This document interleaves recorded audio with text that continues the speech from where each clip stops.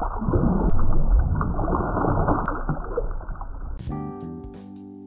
everyone, before we jump in, Miles and I are so grateful for all of your support, and we want to remind you all to always dive within the limits of your training and experience, and always follow the advice of your instructors and dive masters.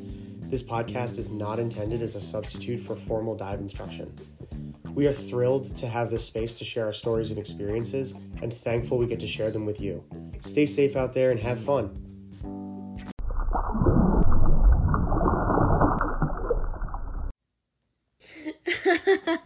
Welcome back to Free Descent, everybody. I'm Miles. I'm Jake. This is it. Here we go. Okay. Dive 16.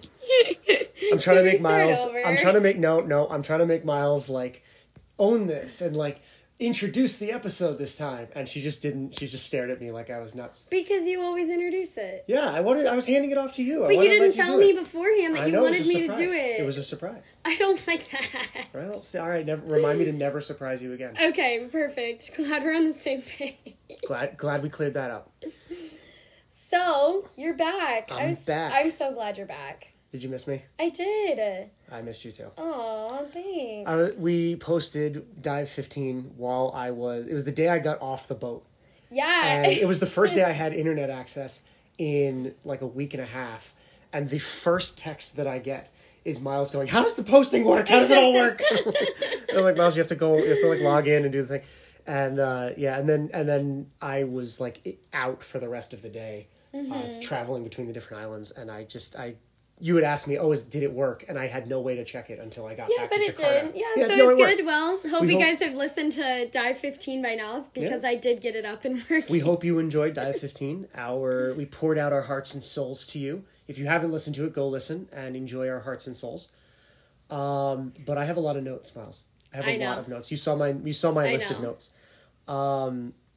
So I don't know. Do you want to jump into it, or are there? I would say so. First of all, yeah.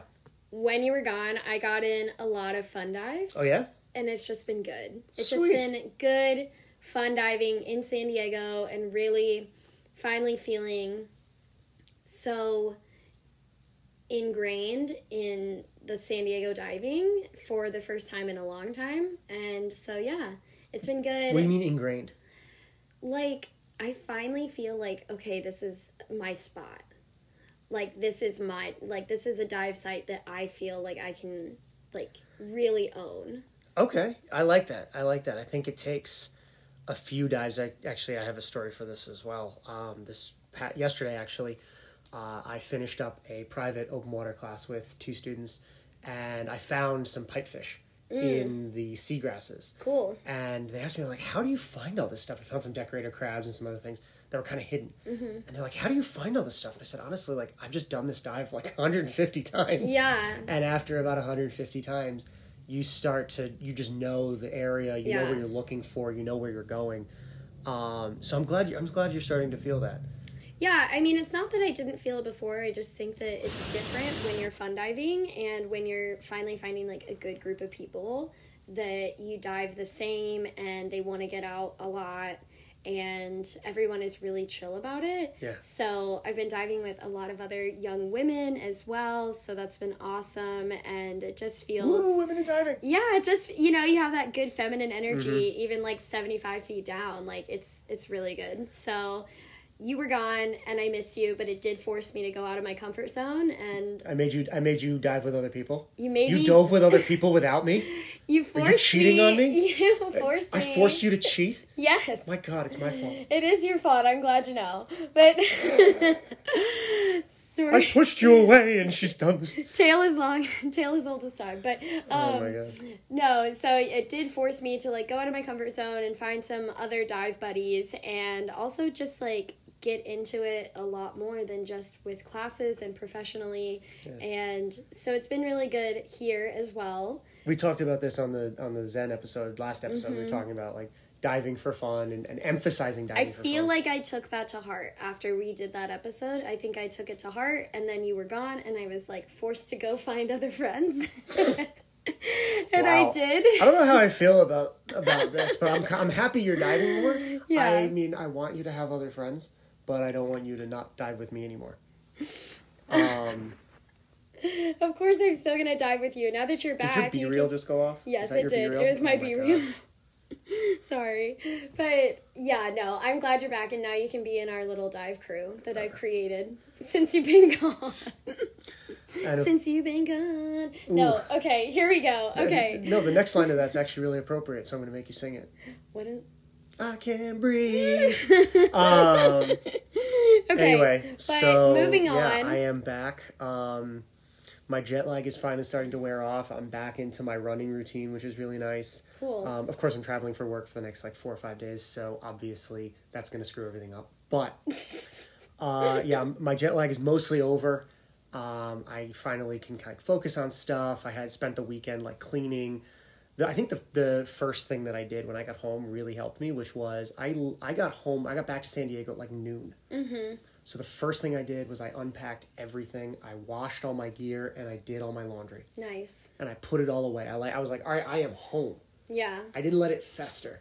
And yeah, I know that's so really hard. I know that's really hard. I think the thing that helped me was it was noon. Yeah. So I had the day. Did you feel tired? Did you feel oh like my it God, was I was midnight? Exhausted. It was hard. No, because the way I built my travels home, it took 2 days to get home. Mm-hmm. Because of the flight timing and things like that.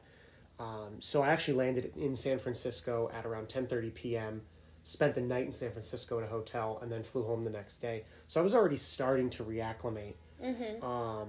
I also, I think I figured out the way to sleep versus not sleep on a plane on the way home, crossing back over the date line. You get your day back.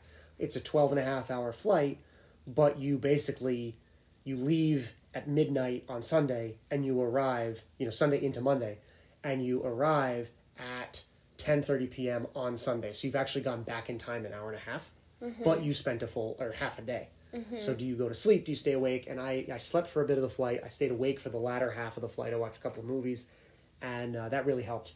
Yeah. So at least for the first, call it 6 or 8 hours of the day this past week, I have been not jet lagged. The jet lag starts to kick in sort of in reverse. I was wide awake starting at about 3 o'clock in the afternoon and up until midnight. I was wide awake but physically exhausted. Yeah. So I couldn't do anything other than go to bed, but my mind was fully awake. Yeah. So that was really hard. Today I feel like is the first day that I've really been able to have a full day. I slept in a little bit. I took this weekend to sleep in. Cool. So my jet lag is over. But you taught a class yesterday. I did, yeah. Well, it was yesterday afternoon. Oh, yesterday afternoon. Yeah, so you had him out there. Yeah, it was nice to get back into diving, and that was actually my one of the points that wasn't on here on my little list of things, is that I am a cold water diver. You missed it? And not only did I miss it, but it was very hard for me. I have dialed in my buoyancy so well in cold water, in the gear and the conditions, and I wear a dry suit instead of a wetsuit and all of that. I've dialed that in so well here. It took me 15 dives in warm water to even come close to it. 15? 15. I'm not making that up. I am so comfortable in cold water and in the gear that I dive in. I've done 300 with your dry dives. Suit. I've done 300 dives in this gear. Yeah. Or almost 300 dives in this gear. So, or this setup rather. So how do I, switching back over to a 3mm wetsuit, warm water, no booties, no gloves, no hoods, You aluminum. don't dive a hood anyways. No, but if I was wearing a wetsuit, I would wear a hood. And aluminum 100s was the tanks I was diving. Because I wanted the bigger tank because I was doing a lot of photography. Yeah. And that just completely threw off my buoyancy. I was legs down, head up for the first 15 or so dives, and that was really hard. Yeah. Especially, we're going to this remote part of the world. We're trying to keep it untouched and pristine. And, yeah. You're trying to keep your buoyancy as level as possible to stay off the coral, and that took up a lot of energy. Dang. Energy is something that you think, okay, well, I'm diving off the boat 3 to 4 times a day. They're feeding us a lot. You don't think you're going to run out, but you do. Mm-hmm. I mean, especially with a camera. In conditions I've never shot, photographed in before. I'm looking for things I've never seen before. I'm looking at things I've never seen before. and you're just doing more dives. It was mentally exhausting. It wasn't necessarily physically exhausting. There was a little bit of kicking against currents and things like that.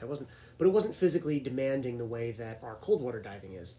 It was much more of a mental game, and that was really hard. So being back yesterday, did it feel like coming home? Oh my God, yeah. Like being back at the same spot? It really did. It really did. We did 2 dives, and I dropped down on my first. We did our descent all together, the three of us, and I hit my perfect trim about halfway down, and I go, oh, this feels familiar. It feels like something I haven't. I haven't not had to think about my trim position since before I left. Yeah. Which it was weird because that was part of the mental game I was playing was I have to think about my trim position constantly. Mm-hmm. So it just it did wear me out a bit. The boat we talked about energy. I mean, the boat fully spoiled me. There were 5 meals a day. Wow. You start and you needed all 5 to stay energetic throughout the course of what could be a long dive day. Yeah. 5:30 a.m., which was right around sunrise. They started with a continental breakfast, and then we did our first dive around 7:30. Came back for breakfast, another dive, lunch, another dive, afternoon snack, another like an evening/night dive, dinner, bed.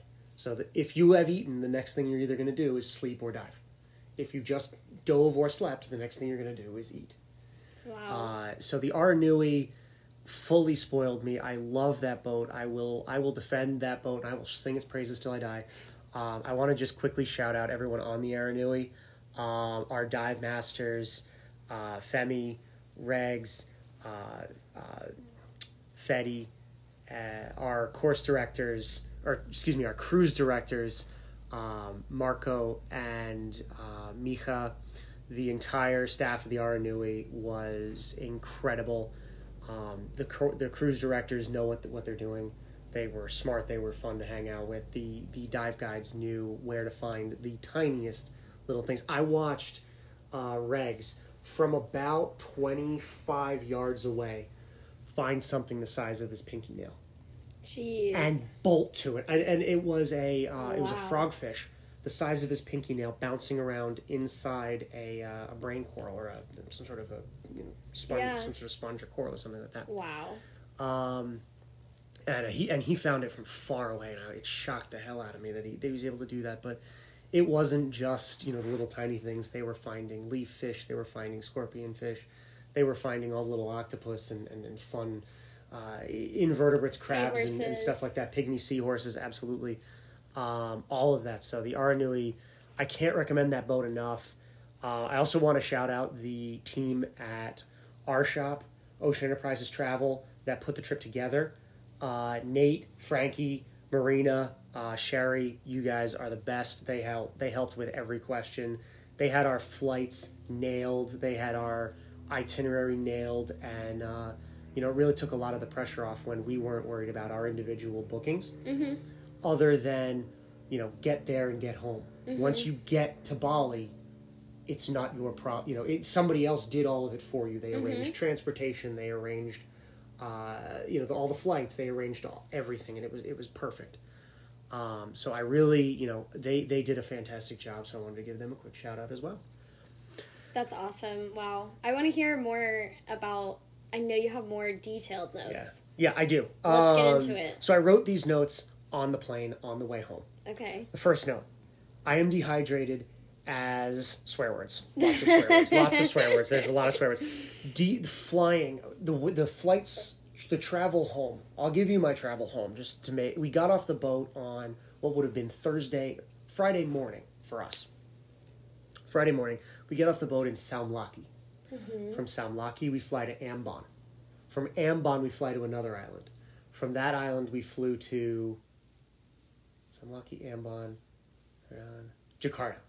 We left the boat at 7:30 in the morning. We got into Jakarta at 7:30 at night. It was 12 hours of flying. From Jakarta, I got 5 or 6 hours of sleep. Hopped on a flight to Singapore. I was in Singapore for 36 hours. from Singapore, I flew to Hong Kong, and then from Hong Kong to San Francisco, and from San Francisco, overnight in San Francisco, and then back to San Diego. So all in all, about 30 hours of flying, or airports and stuff. And all of that air is dry. Yeah, no, it's tough. It sounded like paper rustling when I was walking. It wasn't that bad, but like I was looking at my nail beds, my lips were all chapped. I mean, yeah. I was so dehydrated. I spent 2 days just drinking water. And you drink a lot of water at home. And I do drink a lot of water. You drink a lot of water at home, so like I think when you're really hydrated all the time at home, you feel it even more. Even more, absolutely. Yeah. Absolutely. So I was dehydrated. So definitely, if you're planning one of these long distance trips, definitely hydrate. What about on the boat? How did you stay hydrated on the boat? We had a water maker on the boat, and they also had gallons of water we had like a water dispenser that you can just fill water bottles with. Cool. When you're on a boat, this is my next note.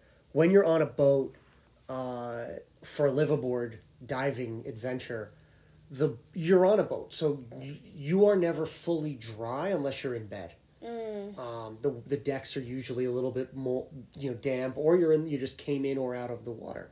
So, with the exception of going to sleep, your feet are always a little bit moist. They're always a little bit damp. Sometimes you're a little bit damp just because you came in or out of the water. You just took a shower. This is so weird. and so my feet had been dry. I had been dry feet for, call it 48 hours, and I was realizing, wow, it's kind of nice. Yeah. Because it doesn't bother you when you're on the boat. Yeah. And then you get off the boat and you're like, wow. I'm dry. I am dry. Yeah. And I have been dry, and I will remain dry.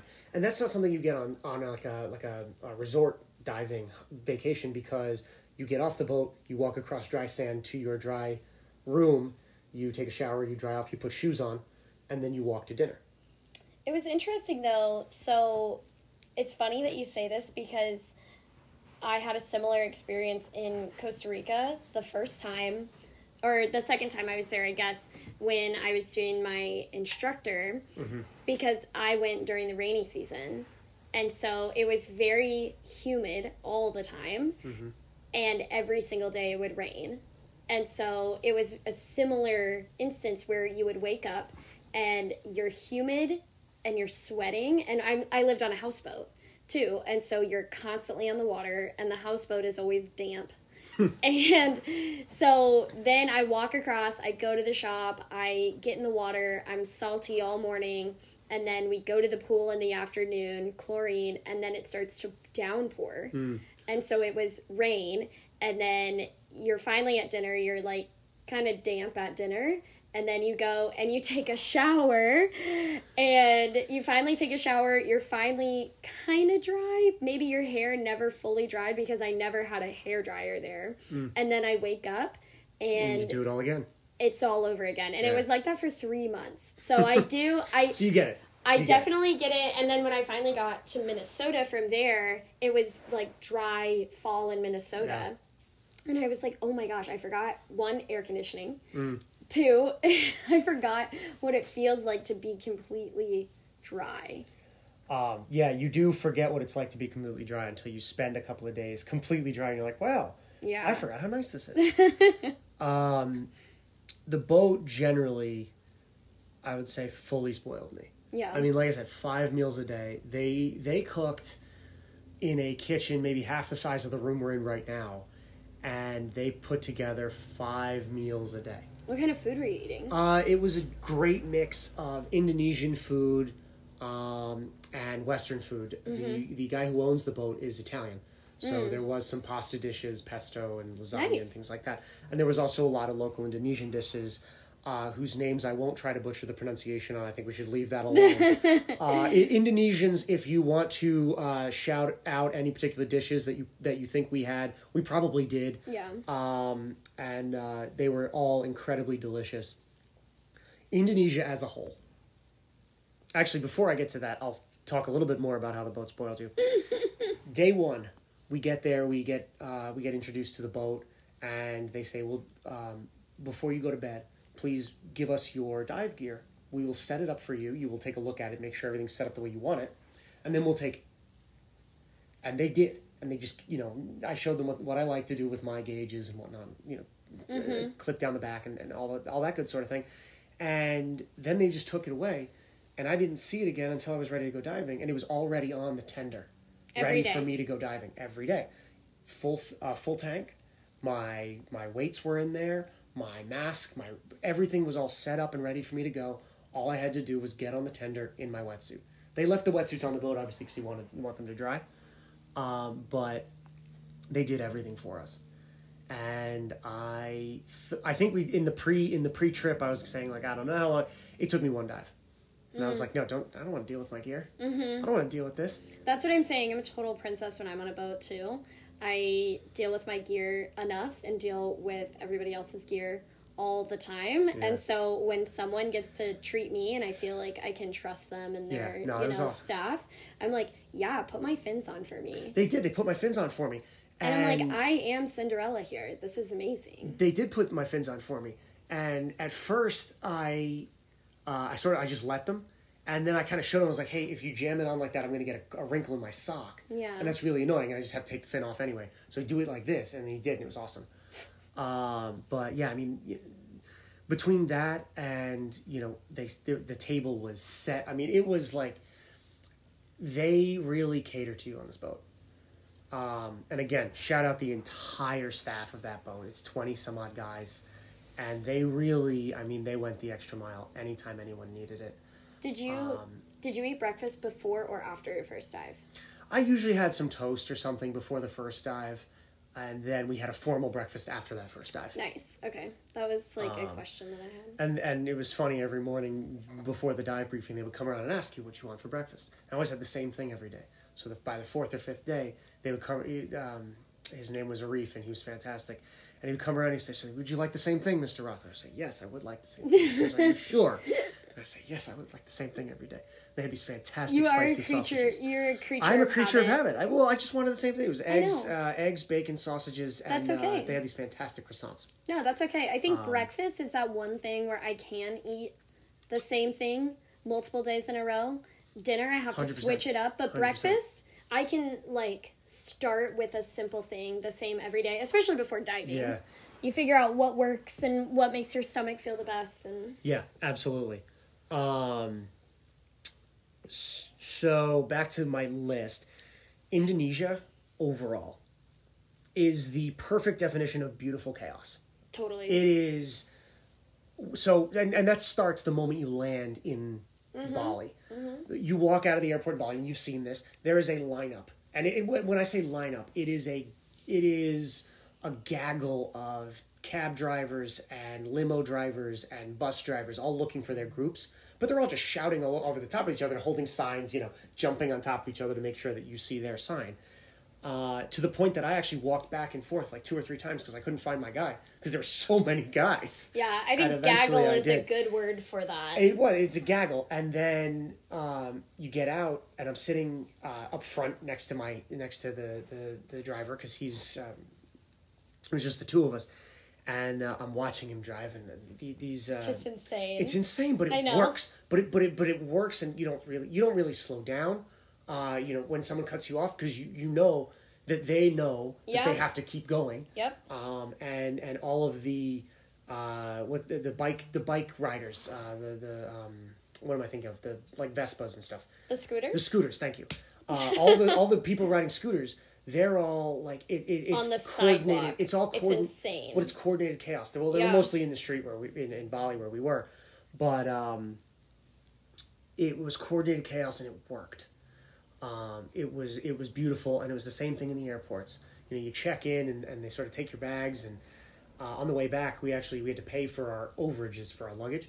So they sent you across the airport to do that, and then you came back to get your tickets. So they weighed the luggage, you walked away, and you came back, and it just worked. It wasn't necessarily the smoothest system, but it worked. And that was the way they had set it up, and that was the way it happened. Indonesia was controlled chaos, but it was beautiful chaos. And it worked, and it is a beautiful, beautiful country. If you haven't been, I urge you to go. I saw very, very little of it. I wish I could have seen more of it. I know you've seen some more of it. And we talked about that. All of the diving that happens there, is just gorgeous, and the on-land stuff is pretty freaking incredible too. They have they have their own culture. It wasn't forced upon them by somebody else. Yeah. So it's pretty incredible to see.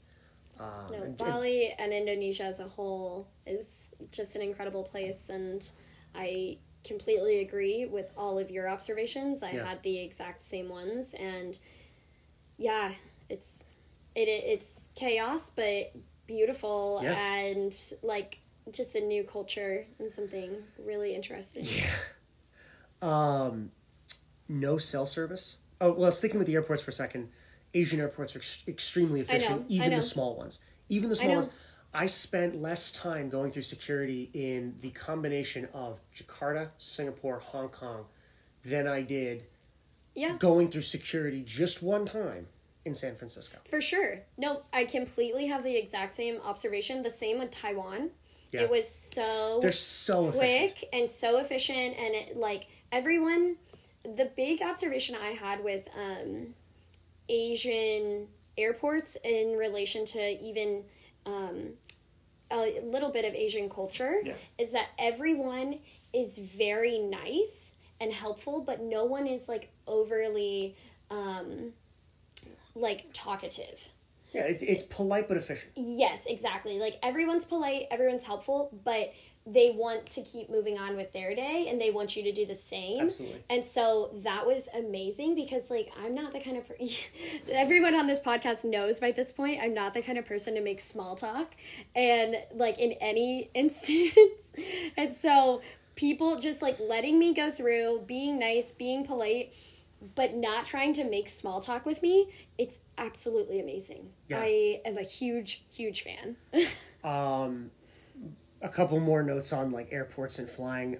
Time while you're flying isn't real. So, for example, perfect example of this is my way back from Singapore. 6 p.m. I leave Singapore. I fly out of Singapore to Hong Kong. I can land at 10. At 1 a.m. I fly from Hong Kong to San Francisco.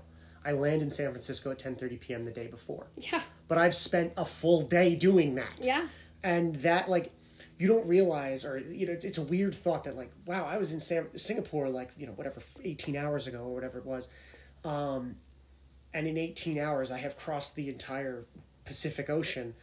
And now it's still the same day. And it's still the same day, but I have lost a day, and time doesn't really exist. And I have another note here that just says time doesn't exist anymore. Like, it just didn't... The fact that I was here and now I'm here, I was there and now I'm here, and the time that took and the way the time worked, it just didn't really make sense to me. I think when I wrote that, I really didn't know where I was or what time it was. Leading into your next note that I know you want to get into, but on the boat itself, since you didn't have cell service and you were just diving constantly, did you feel the same, that there was this non-existence of time? No, you were aware. Well, you were aware of time passing. Yeah. You were aware, okay, it's been an hour, let's go diving, it's been an hour, let's have dinner, that kind of thing. But, you know, the day starts, the sun rises, you go for a dive, you eat something, you go for a dive. You don't really, I mean, yes, there was time, but we were on island time. Stuff happens when it happens. Yeah. So to an extent, the clock didn't really matter as much, but it still did, because you wanted to know when you were diving, when you were eating, when things were going to happen, how much time you have for a nap, how much time you have to fix something on your camera, how much time you have to look through photos and log your dives, all that good stuff. So it does still sort of exist. Was it great not having service? Oh my God. Yes, my phone was off. I turned my phone off the day I left Bali, didn't turn it back on until the day I was headed back towards Jakarta. So, yes, a week and a half to unplug. I hope you all missed me, but I did have a couple hundred emails to go through when I got back to work, but I didn't look at the emails until I got back to work. Good. Till I was anticipating getting back to work. I didn't look at them until I got back to the States. Good for you. But being disconnected from my phone, I think a charge lasted me about a week, because I used it once a day to take a photo of, like, a sunrise and a sunset and stuff like that. I didn't really use my phone at all, so I just kind of left it off in my cabin. Did I send you, like, a bunch of Instagram reels? I feel like I sent you a bunch. And I just I was like, oh I scrolled through them and then just... I know, you probably looked at none of them. I think I liked the last one, so you know that I'd seen them, and then I just it just went away. But yeah, it was really nice to not be thinking about, who's emailing me, who's texting me. I do want to also thank my team at work for covering for me. I had two big projects closing, and they handled them really well, and I owe them deeply. Good thing you're going to be there. I will. I'll be there next week, so I can thank them in person. You owe them dinner, for sure. I definitely at the do. least. I'm looking at my list here. One of the things that you don't think about when you're at a resort dive, and that you do think about when you're on a boat, is every night you get a different sunrise, and every morning you get a different sunset, and every morning you get a different sunrise.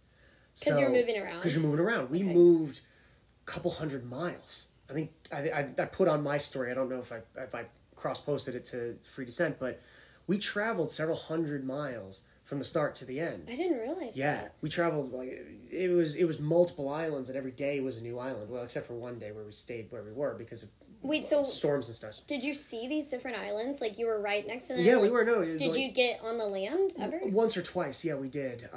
You went to the beach? No, well, we went to one beach actually. A few of us kayaked over to the beach. Oh, cool! I didn't know that. Yeah, it was fun. It was a nice sort of reprieve in between dives. We just we're like we were feeling a little restless, like we hadn't moved our bodies. I didn't work out for 2 weeks. And you're such a runner. It's so weird, like to be on the boat and you can't. And kayaking is not running, so my shoulders hurt circles? Like that. And kayaking was a mistake because my shoulders hurt like hell for the next dive.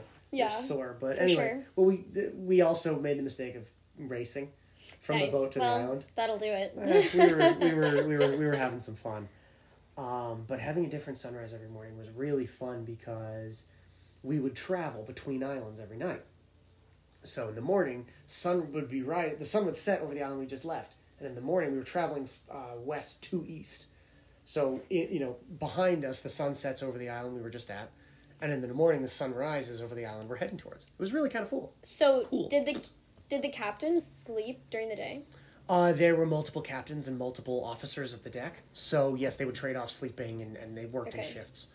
And, I had another question. Did you feel it when you were moving?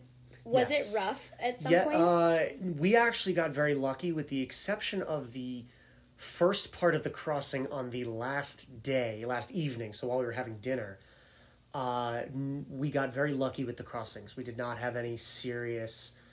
weather, wind, waves, etc. to make the crossings rough. Yeah. But you definitely knew because they'd run the engines, and it's an old wooden boat, so you feel when there's not much that they can do about the boat's gonna hum, it's gonna vibrate when there's when the engines are on, so you're gonna feel that at least. And it took hours of getting used to, not days, which, or at least for me, which was really nice. But that brings up a good point. You're on a boat the whole time. So there's always that thought's always in the back of your head. Someone asked me this, and it's true. The thought is always in the back of your head. Actually, it might have been you that asked me that. That yes, I'm on a boat, and yes, walking over to the restaurant is 10 feet and not a 2-minute walk down the grassy walkway. So you're always conscious that you're on a boat, but they really worked hard to make it feel like they really worked hard to make it feel like it wasn't a sailing trip, right? You're not. We weren't. Thankfully, for the most part, we weren't slaves to the wind and tide, which was really nice. But you are always conscious that you're on a boat, and I think that does, that thought is always there. So your mind is always burning on it. And I think that is a difference between a resort dive where you get off a boat and you're like, I'm on land again. Took some people, we were texting back and forth, took some people a couple of days to get their land legs back. I was going to say that was something when I was living on the houseboat. I mean, I lived on that boat for a month and a half. And every day, like when I would get off of it and walk to the marina, I would still feel like I was moving. And I mean... you're living on a houseboat, so you're constantly rocking. And so just like sitting down in the dive shop, I would feel like I was rocking. And it was like that for a month and a half. And so when I finally wasn't living on the boat anymore, I would lay in bed and wait for the rocking to start. Sure. So I just don't know, like, did you feel that when you got off of the boat? Were you, like, laying in bed and you're like, this is so weird, I'm not rocking? No, because when I got to Jakarta, I was exhausted, and when I got to Singapore, we went out. I met some friends in Singapore, and we went out. So, no, I didn't feel that right away, but I did feel it during the day. Yeah. I'd be standing there, or sitting even, and just rocking? Very slightly side to side. We were in Singapore, and I was sitting there, and my friend goes, "Are you rocking?" Yeah, I guess I am.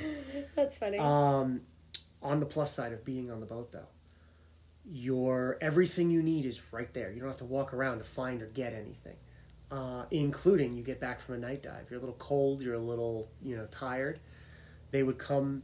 We would be getting out of our wetsuits on the deck, and they would. Some of the crew would come up with hot chocolate and a hot eucalyptus scented towel. And wow. I gotta say, spoiled. you don't get that. You don't get, but even at a resort, like even at some of these really, really nice resorts, they don't greet you at the dock with hot chocolate and towels. Spoiled. Yes, I was. I've already admitted to being spoiled. Whoa. But they don't greet you at the dock with hot chocolate and towels. And it's something that, I was thinking about this, like from the resort dives that I've done, even the night dives. You get off the dock, you run to your room because you're still cold, you take a hot shower, you warm up, you dry off, and then you walk to dinner. Yeah. For us, you walked about 15 feet, took your wetsuit off, they handed you some hot cocoa and a hot towel. You did that. You walked 20 more feet to your cabin, you took a hot shower, and you walked back 10 feet to dinner. Dude, notes for when we open our dive shop in 15 years. Yes, when we hot open towels and hot chocolate. When we finally open Jake's Dive Shack, hot towels and hot chocolate. You and I are gonna open Jake's Dive Shack? No, it'll be J and M's Dive Shack. Well, I mean, why did I get the Instagram handle if we're not gonna call it Jake's Dive Shack? That's what I got the Instagram handle I'm not for. gonna open up Jake's Dive Shack. I have to be a part of this somehow too. All right, we'll talk about we'll have to talk about this in the operating agreement. We'll have to talk about this in the operating agreement. Yeah, you're gonna have to. I'm not giving up my dream of one day owning a dive shop, but okay. I will employ you, of course. I'm kidding. Whoa, getting heated over here, guys. Yeah, I guess that's the end of the episode because I'm out. All right, bye. I'm out. Have fun talking to yourself. The first day when we woke up and saw this beautiful sunrise. Most of Indonesia is volcanic, right? She's still looking at me. She's still mad about that. we will open a dive shop together, I promise. If we open a dive shop, it will be together as partners, I promise. Okay, all right. It'll be called Jake's. Oh my God! Shut up. Move on. What do you want to say? Yeah. So Indonesia, it's mostly volcanic, and there are several places in Indonesia that are near, like Jakarta. Like you can go to Krakatoa from Jakarta, and you can see this volcano that's still somewhat active. So the first night, we leave the marina where they picked us up, and we're motoring all night. The next morning, I go out on deck because I can't sleep. I'm jet lagged. Yeah. I'm jet lagged the reverse way. I don't know what time it is. Yeah. Go out on deck. The sun's rising over what looks to be a volcano, and I'm like, "Hey, is that a volcano?" And the guy, I'm asking the captain. He says, "Yeah, it's a volcano." And I'm thinking, "All right, it's like an extinct volcano. It's just a seamount kind of thing. It's just a structure." Then we get there, and a couple hours later, we've had breakfast. We've had our boat briefing, and we've had our first dive briefing. We're halfway through the dive briefing, and I'm looking out the window because the dive briefing had just ended, and I'm looking out the window, and all I see, poof, puff of smoke comes out of the volcano. No way! Are you and I look serious? up and I go, "Wait, that's an active volcano!" And everyone runs out and goes, "Whoa!" Yeah, so it was an active volcano. It was pretty reliable. It was every 5 to 6 minutes. Puff of smoke. Oh my God. Puff of smoke.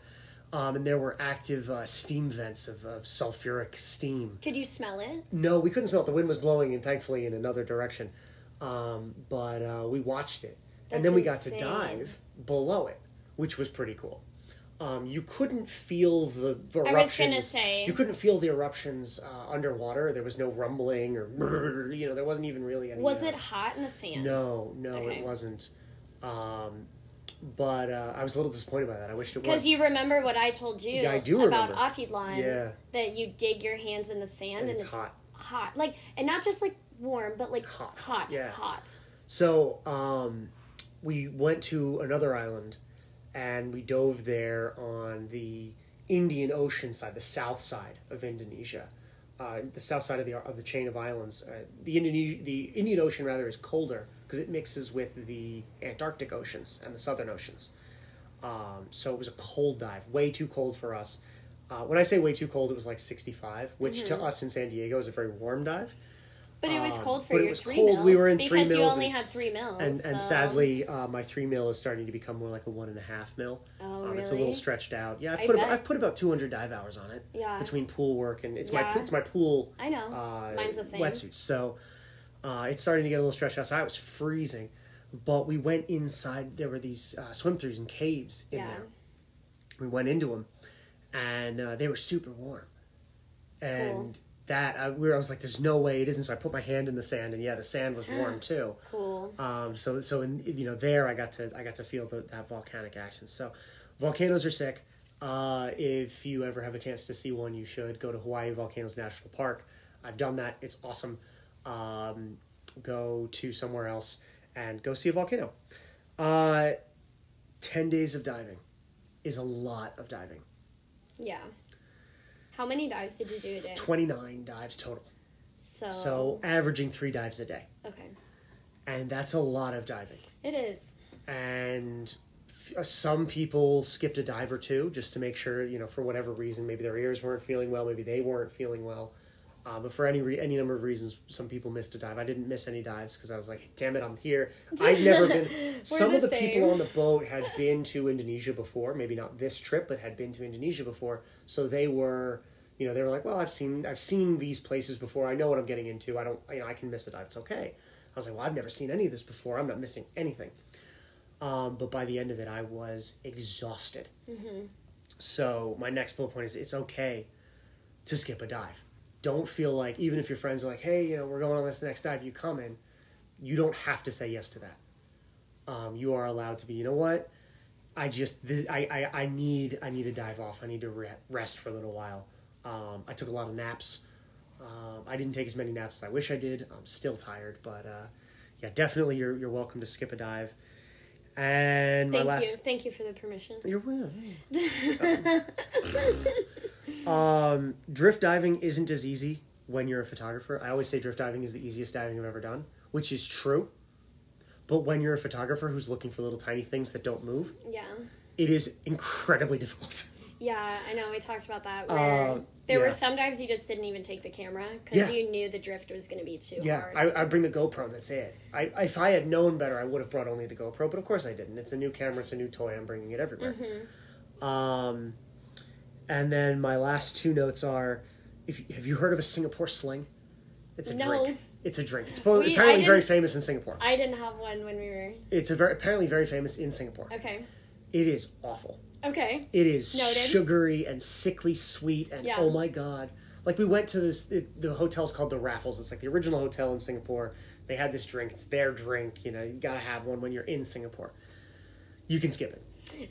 You can skip it. I promise you will be okay. It is not that good. It is sickly and sweet and disgusting, and I finished it because I had to, but oh my god, it was gross. I'm upset that you didn't get a Joss shot. Because, so if you've been to Bali and you've been in the Gillies and you've done that whole scene before, you know what a Joss shot is.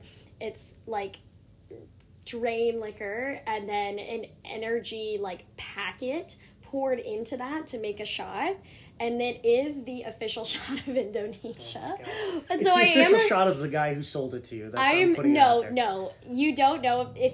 Trust me when you talk to some other people. If you know what a Joss shot is, Indonesians hit us up or people. And if you know what a Singapore sling is, hit us up. Yeah. So this episode has fast turned into the drinking episode. Oh God, no, so it hasn't. I'll move it along to my last bullet point, which is foreign exchange.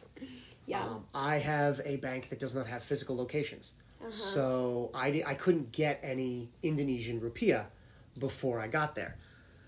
I found going to the ATM, and the ATM gives you the option sometimes of, do you want the ATM to exchange to, when it sends the request to your bank, Do you want the ATM to exchange it to dollars, or do you want your bank to exchange to dollars? Mm-hmm. Always let your bank do it. Yeah, Always let your bank do it. I saved like $5 a transaction doing it that way.